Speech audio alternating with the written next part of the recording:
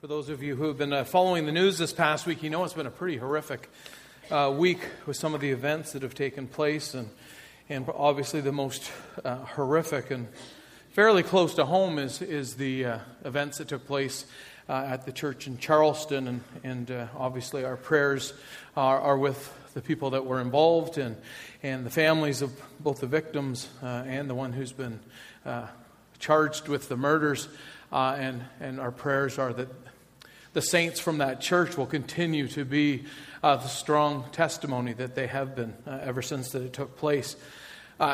To a lesser degree, but horrific as well, some of the events of this past week have been the numerous shark attacks that have taken place in North Carolina and in Florida. In fact, it was probably while we were here last Sunday that within 90 minutes, a shark attacked a young girl and attacked a young boy, and in both cases they lost limbs.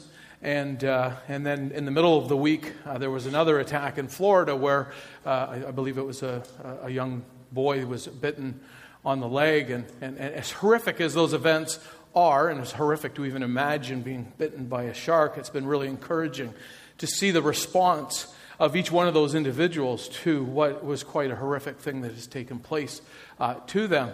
I was in the States for a couple of days this past week, and the newspapers and the news reports were filled with information about these shark attacks and how many shark attacks have actually taken place this year on the East Coast and in the Florida area, I guess, as well, of the United States. And we just were in Myrtle Beach, and I convinced, especially my oldest daughter, Lauren, that it's safe to go into the water. You don't have to worry about anything touching you. So, if there's anything to be glad about, I'm glad that these things happened after we were in Myrtle Beach and after I was able to get Lauren to come into the ocean. But as I said, during the week, there was all of these reports and information that came out in the newspaper and on newscasts about sharks. And how do you respond if you find yourself in the presence of a shark? And how do you prevent a shark attack? And how do you survive if you're actually being attacked by a shark? And I actually printed off one of the reports, and some of the information is quite interesting. Some is not really that profound. It says, preventing a shark attack, the best way to survive a shark attack is to avoid one in the first place. I thought, wow, that's deep. Do not enter the water if sharks are known to be present. Thank you very much. That's very helpful. Don't enter the water if you're bleeding. That's, again, kind of... I figured that one out already. And this one, I know no one's going to admit, and no one, I'm not going to ask for a show of hands, but this information may change your holiday behavior. Don't pee in the water. It says we've all done it. We're too lazy to get out of the water to go to the bathroom, and it kind of feels good to pee while sitting in a body of water. So apparently that attracts sharks. So those are some of the things you don't want to do if you don't want to attract a shark. But then it actually says, well, how do you survive if you're being attacked by a shark? And this one says, hit him where it hurts. And I don't know sharks that well, but if you read a little bit, it says that you want to hit them in the eyes or in the gills. It says, never give up, never surrender. Keep pummeling the shark's eyes and gills until you either die or the shark goes away. And then get out of the water and get help immediately. Woo. The shark is gone and you're still alive, but you're probably in bad shape, really bad shape. You're likely bleeding something horrible, which only creates a scent to attract more sharks. So get out of the water and get help as fast as you can. And then finally it says, on the way to the hospital, develop an awesome story, one that no one will be able to top. So I found that really helpful, and know that I will now not find myself in the presence of a shark, or I will know what to do, how to prevent a shark attack and survive if I actually am being attacked by a shark. But on a more serious note, the New Testament actually warns us of another kind of attack. And it's not a shark attack, it's a wolf attack. And Jesus himself said in Matthew 7, "Watch out for false prophets. They come to you in sheep's clothing, but inwardly they are ferocious wolves." And then a passage that we've referred to over the last couple of weeks, Paul in Acts chapter 20, where he says to the elders at the church of Ephesus, "Be shepherds of the church of God, which he bought with his own blood. I know that after I leave, savage wolves will come in among you and will not spare the flock." And so we've seen how we are to prevent and survive a shark attack. It seems like you avoid, run in retreat, and strike out if necessary. But how do we respond, and how do we prevent, and how do we survive a wolf attack? And obviously the wolves that Scripture is referring to are false teachers and their teaching. So those who claim to be Christians but deny fundamental doctrines or have distorted fundamental doctrines of the Christian faith. And so we've been looking at Jude's letter over the last few weeks, and Jude's answer echoes the voice of Scripture in numerous places. And what Jude has said to us is to be on your guard, to not fall asleep on the watch, to keep ever vigilant lest we be led astray, and do everything we can to defend and contend for the faith. We've come to the end of our series, New Testament Postcards. And this is the third week in Jude. And I was commenting to someone this morning, when I first started looking at this letter, I was kind of hoping I didn't have to cover it at all, and we could just somehow skip it. I then looked at it and thought, okay, I'm going to try to do this in 1 week. And the more I've gotten into Jude's letter, the more I realize it's so rich, and we could actually keep going in it. But I'm going to end the series today, given that we're coming into the summer. And we've seen over the last couple of weeks that Jude's letters, some have called it the unintentional letter. And Jude says it right at the beginning of his letter that this wasn't my intention. I actually was going to sit down and write to believers after Paul and Peter have passed on. I was going to sit down and write a letter of encouragement to let you know that you're not alone, that I'm still thinking about you, and to encourage you by writing about the benefits and the joy of the salvation that we share together. But then Jude says, although that was my intention, God had other plans. And although this is what I wanted to write, God told me that there was another warning that needed to be written, because there was a real danger, a spiritual threat to God's children. And so Jude writes, and flip to Jude, because that's where we're going to pretty much be for the rest of our time this morning. Jude says that although this is what I intended to write, I was compelled, I had the necessity to urge you to contend, to earnestly contend for the faith that's been entrusted to us. And we've seen how important some of those words are in verse 3 of Jude's letter. This idea of contending, it brings with it a sense of agonizing, battling, to go to war over something. And Jude says that's our attitude, that's the action towards the faith. The faith. And what is the faith? We've seen it's those commonly held doctrines, the fundamental doctrines that true believers have held in common. It's what we believe about the Bible, what we believe about Jesus Christ, what we believe about salvation, what we believe about holy living. We are to contend for those things. We are to fight for those things. The faith that's been entrusted to us. This was not something that we've earned, but God has passed His truth on to our generation. And we are to understand it. We are to learn it. And we are to protect it. We are to defend it. We are to contend for it.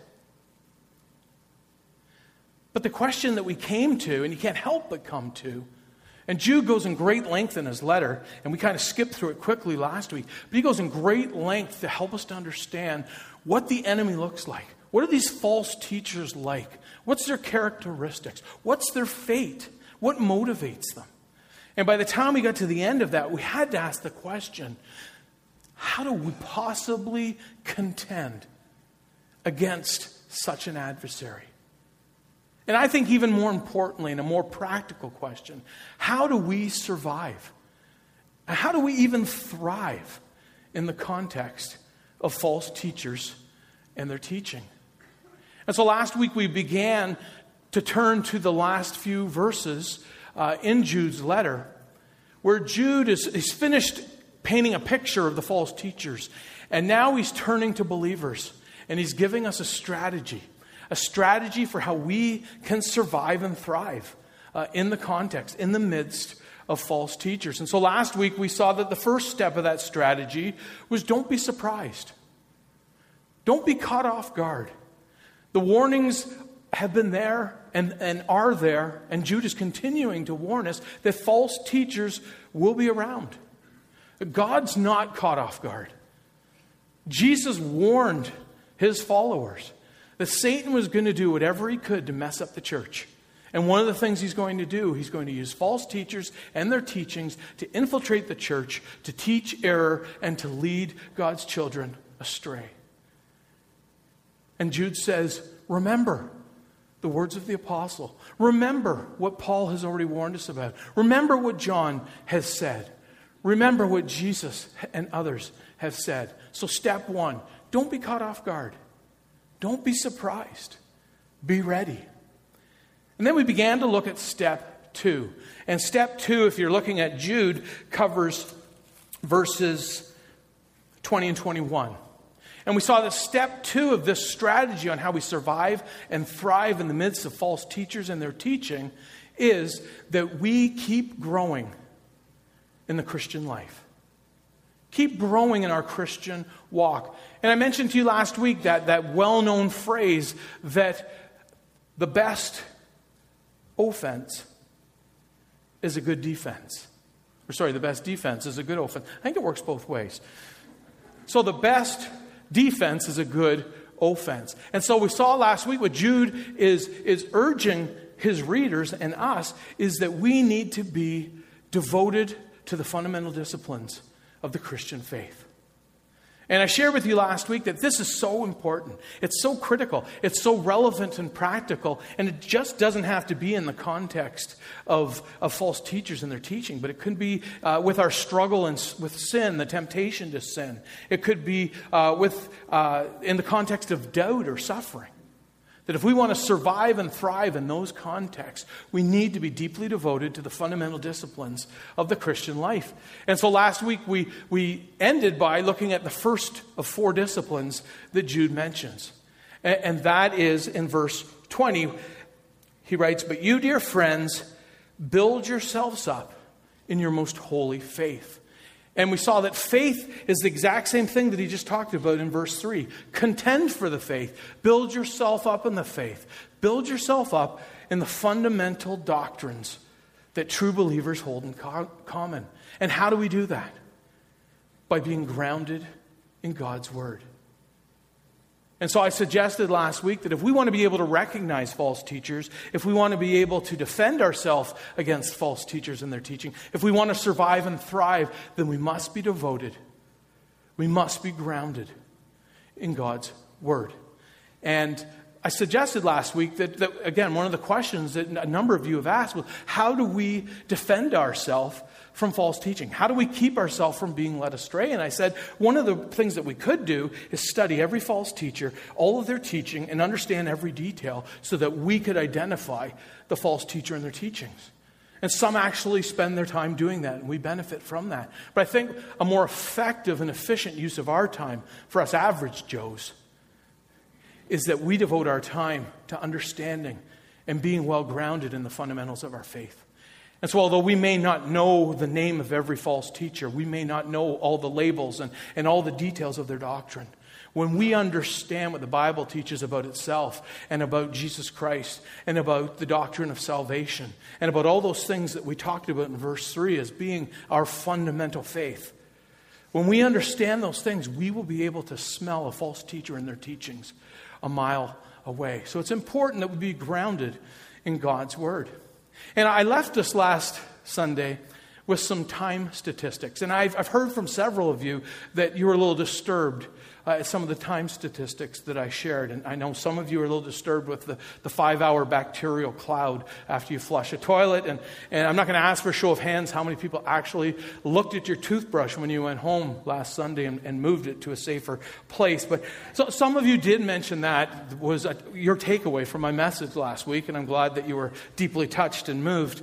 But the time statistics some others of you shared with me was the one about how many hours the average adult teen spends looking at a screen. Non-work, non-school. 36 hours a week, 72 hours every 2 weeks. And we compared that to what the average time it is for someone who's actually been recorded for the sale of a recording of the Scriptures. And the average time to read from Genesis 1 to the end of Revelation is 72 hours. And so we were left with the challenge. If that's the case, if every 2 weeks we just shut off our screens and read from Genesis to Revelation, a good number of us would get pretty well through the book. Some of us might even be on a second reading. And the challenge was, well, how many hours do we spend in God's Word? And so today we get to the second discipline that Jude mentions. And if that time statistic about how many hours or minutes we spend per week in God's Word is troubling, this one's troubling for me. How many hours, how many minutes do we spend in prayer? You see, the second discipline that Jude points out is praying in the Holy Spirit. Fighting on your knees. Being people of prayer. Someone had said that perhaps the most clear measure of a person's walk with God is the amount of time they spend in prayer. I was really impacted on Friday night as the team from Mistissini put on their dessert theater and some of the comments that were shared about prayer. And Ben specifically shared about how up in Mistissini, and I think this was your phrase several times, Ben, I prayed like I have never prayed before. And what Jude tells us here is that if we are to keep growing in our Christian walk, we need to pray. In fact, he says we need to pray in the Holy Spirit. And that phrase might catch us off guard, and it's led people to take it down paths that was never meant to be taken. Jude is saying, pray in the Holy Spirit. What he means is we need to pray in the realm of the Holy Spirit. We need to pray under the control and in the guidance, motivated by the Holy Spirit. And so he says what is actually a much more common term in Scripture than we might think. Pray in the Holy Spirit. And I think there's two things he really wants us to understand. The one is to understand the difference between what motivates the false teachers. And he's already shared that with us. These false teachers, they're motivated by greed. They're motivated like Cain was, greed and a hatred of authority. They're motivated by selfish desire. They're not influenced or led by the Spirit. It says that they're influenced and motivated by their own natural instinct. And Jude says, but that's not how a true believer is supposed to be. A true believer is controlled. He's motivated. She is surrendered to and guided by the Spirit. And so we pray in the Spirit. But another thing I think that Jude is doing here is he's echoing the teaching of Paul from Romans. And if you've got your Bible, keep your finger in Jude, but turn to Romans chapter 8. A passage that's very well known, especially the end of it. But understanding it in the context of what it means to pray in the Spirit, I think brings this text really alive. So Romans 8, verse 6. And Paul writes, in the same way, the Spirit helps us in our weakness. We do not know what we ought to pray for. What does it mean we don't know what to pray for? We don't know how to pray. Well, we don't know the future. All of it anyways. We don't necessarily know the right answer to all the circumstances of life. We don't know what's going to happen next over here, and we don't know what's going to happen next over there. So in a way, we could say we don't know how to pray. But it continues, it says, but the Spirit himself intercedes for us through wordless groans. We may not know how to pray or what to pray, but the Holy Spirit, God the Spirit, living inside of us, is constantly interceding for us in groans that the Father understands. I love how John MacArthur describes this. He describes it as the Spirit expressing certain groans and moans and pains and sympathies and concerns and passions under the Father on our behalf. And the Father understands it.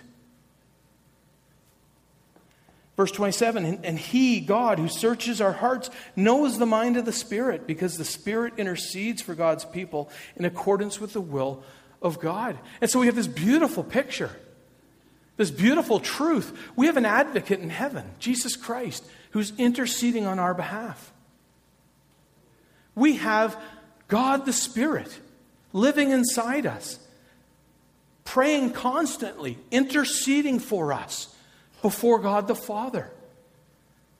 And God the Father understands the mind of God the Son, and God the Father understands the mind of God the Spirit, because they are one.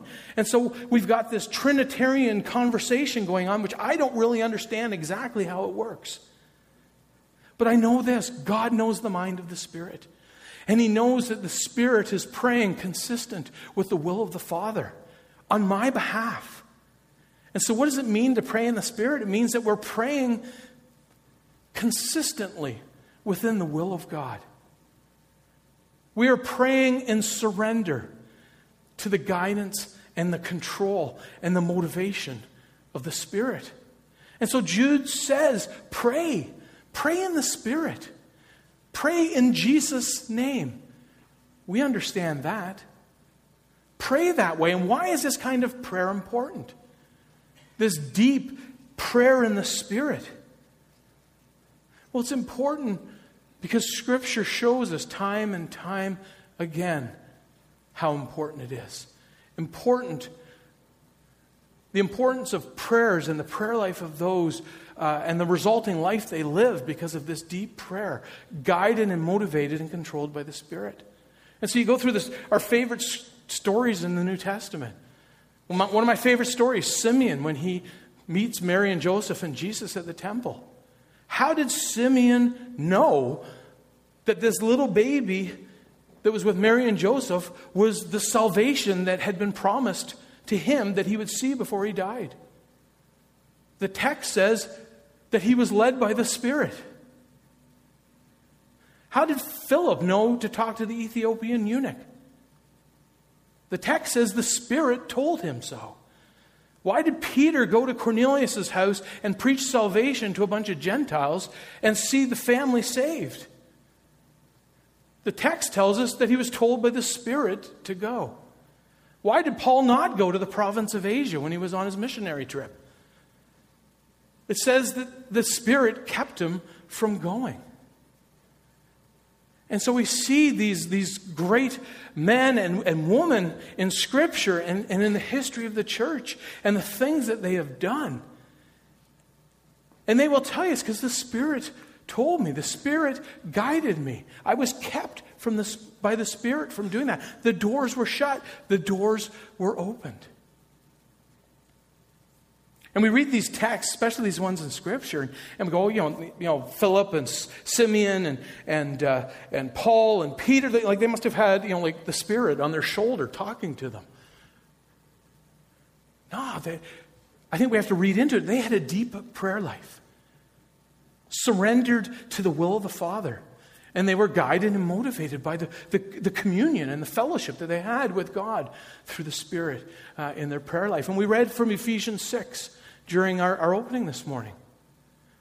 Paul writing to the Ephesians, how do we defend the attacks of the enemy? One of the great pieces of armor is prayer. And those last 3 or 4 verses that Katie read, pray. Pray for me. Pray for all God's people. Pray for yourself. Prayer is a great weapon. Prayer is a means of God's grace by which we tap into His power and His resources. So if we want to be able to recognize and defend ourselves and to survive and thrive in the midst of false teaching, pray. And pray again. Jude continues and he gives us the third discipline.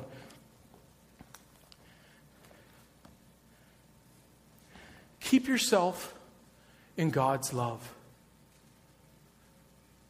Choose obedience. And what does Jude mean? Keep yourself in God's love. Like, do we act in a way that we make God to continue to love us? Well, that can't be true because God already loves us, and He loved us while we were yet sinners and demonstrated that love by sending His Son, Jesus. So that can't be what Jude means. So what does he mean, keeping the love of God? What it literally means is keep ourselves in the realm of God's love. Keep ourselves in a place where we experience the blessings of God's love. And if you notice grammatically, it's kind of the center of these verses. Jude says, as you ground yourself in God's Word and as you pray in the Spirit, keep yourself in God's love. And then the next thing that he talks about, kind of build around this keeping in God's love. Well, how do we keep ourselves in this place? How do we keep ourselves in a place where we are experiencing the blessings of God's love? Well, if you remember our series on the upper room, what did Jesus say? How do we remain or abide in His love? Anyone remember? By keeping His commands. Obedience. One speaker uses an illustration that all true followers of Jesus are held in the Father's hand. And nothing can take you away. Nothing can snatch you out of God's hands. And one of God's hands is a big letter D. O. For obedience. And there are those of us who live in God's left hand, obedience, where we experience the shower of God's blessings from His love. Because we've chosen obedience. But there are others who still are in God's hand. Nothing will snatch you away from His hand if you're a true believer. But you're remaining in His hand, which has a big letter D. And this stands for discipline. Hebrews tells us that, and we understand this as parents, that if we love our children, we will chasten them. We will discipline them when it's necessary. And so some of us are living out our Christian experience in God's hand where the big letter D is. And others of us live in this hand where the letter O is. And so the question is, where do you want to be living out your Christian existence? And the question, what does this have to do with false teachers and teaching? Well, the answer is if you are living in a place where you're experiencing the full blessings of God's love, you cherish it, you delight in it, you draw from it, you're encouraged by it, you're overwhelmed by God's love and His mercy and His grace for you, you will not easily fall for the wooing words and false pitch of a false teacher. It's like a telemarketer calling, trying to convince you to buy something that you know you don't need. It's like, sorry, I don't need it. Or trying to sell you on something that's new and improved or different from what you have already tested and proven and cherished. Well, I don't need what you're offering. I got this. And when you're living and experiencing the blessings of God's love, you don't need what a false teacher is trying to sell you. And so you can keep yourself and prevent yourself from falling to what the false teachers are offering. And then we come to the last discipline. And Jude says, keep yourselves in God's love as you wait for the mercy of our Lord Jesus Christ to bring you to eternal life. Keep looking up. Keep looking up. Live each moment in the light of Christ's soon return. Live each day eagerly, with great expectancy, looking for the return of Jesus. Waking up every morning and saying, God, perhaps today is the day that you will come. And what Jude is saying is, if we live with that perspective, there's a lot of things that we probably won't be doing. There's a lot of things that we won't start doing. And what's that mean for you and what's that mean for me? I think it means that we need to lift our eyes a little bit. We have to stop allowing the world and all of its trappings, whether it's possessions, whether it's passions, whether it's time wasters. We have to lift our eyes and stop allowing the world to limit our horizons, because we were created and made and saved for something so much greater. Jude continues. And so far, he spent a lot of time talking about what we do inwardly, how we build ourselves up, how we prevent ourselves from being attacked, how do we survive the attack of false teachers. And in a way, if we were talking about sharks, that's probably all we need. But what about those who have been affected and have been injured and hurt by the false teachers? What about the false teachers themselves? What should our response be? And it's funny, I was studying this very part of the passage in Markham at a McDonald's, a very full McDonald's. And I thought, what is my response to those kind of people? Those who are teaching false error. Those who have been led astray. I think in many ways I treat them like sharks. I avoid. I run and retreat. I keep myself in a nice, safe Christian bubble. And yet as I looked around this McDonald's filled with all sorts of ethnic groups, I couldn't help but wonder how many actually here believe the same things that I believe. Probably very few. How many here have been led astray? How many are leading people astray? How many know nothing about God and His great news concerning Jesus Christ? And so Jude says, build yourself up. But the next step, look outward. Do everything you can to win back the lost, to win over the enemy. See, sometimes our greatest threat is also our largest mission field. And just as it's our responsibility to defend the faith, to contend for the faith, it's our responsibility to do what we can to reach the lost. And I want to just quickly skim through verses 22 and 23, but in verses 22 and 23, Jude identifies three categories of people. Be merciful to those who doubt, those who haven't bought false teaching hook, line, and sinker, but their faith has been shaken. They're confused. And to them, Jude says, show mercy, show loving kindness, compassion, reason with them, win them back. The next group, the duped. Save others by snatching them from the fire. There are going to be those who have bought hook, line, and sinker the false teaching. They're following them, but perhaps they don't really understand what they've gotten themselves into. And Jude says with those people, much more of an intervention is required. We need to snatch them from the fire. We have to save them. And then Jude mentions a third group. To others, show mercy mixed with fear, hating even the clothing stained by corrupted flesh. See, you got those who are doubting. You've got those who've been duped, who've been fooled. And then you've got those who are the devotees. Those who are hardline believers and followers of a false teacher, or maybe even the false teachers themselves. And what Jude says is be careful, lest you be contaminated. John's second letter, 2 John, he says don't support them. Don't encourage them, the false teachers in their ministry. Don't lower your standards to try to evangelize them. The imagery that Jude uses is very strong.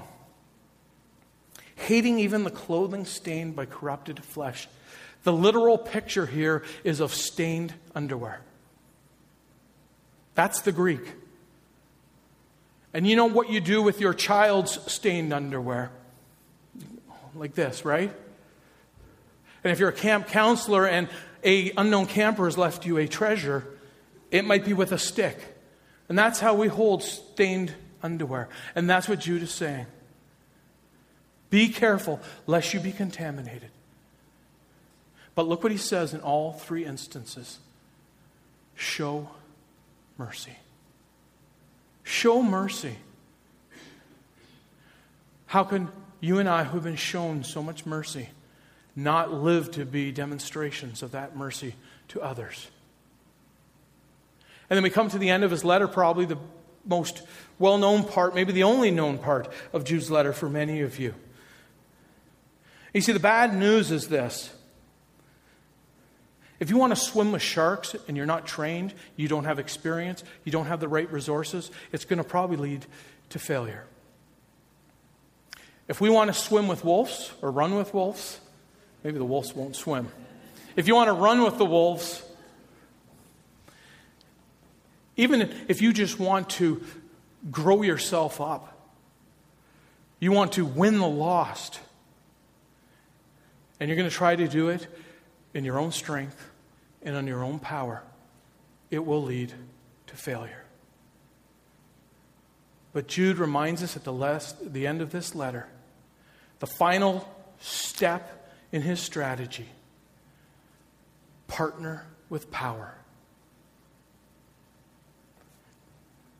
I like how the King James starts verse 24. Now unto him who is able. Love that Sunday school song. He's able. He's able. I know he's able. And you might be here this morning and you're worried about falling to the error of false teaching. Remind yourself of God's infinite power. He is able to keep us from stumbling. He is able to keep us from falling. You might be here this morning and you know that you've fallen into error. You've fallen into sin. Maybe you've never even come to God through a relationship with Jesus. And you've got your reasons why. Understand this.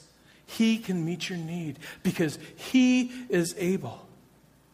And he has made a promise.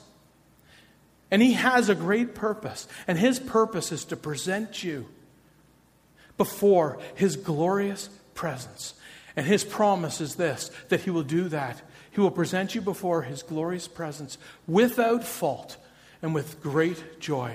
And that phrase, without fault, that's Old Testament sacrifice language.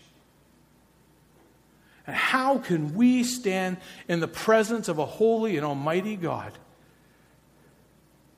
Only through what Jesus Christ has done, by taking our place, by being the perfect sacrifice. And Jude ends the letter by going a full circle.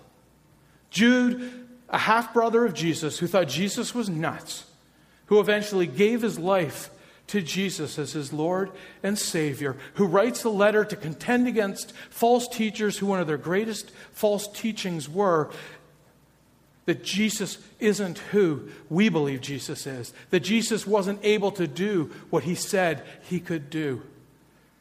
And Jude ends this letter. To him who is able to keep you from stumbling and to present you before his glorious presence without fault and with great joy, to the only God our Savior be glory, majesty, power, and authority through Jesus Christ our Lord, before all ages, now and forevermore. Amen. Praise to him.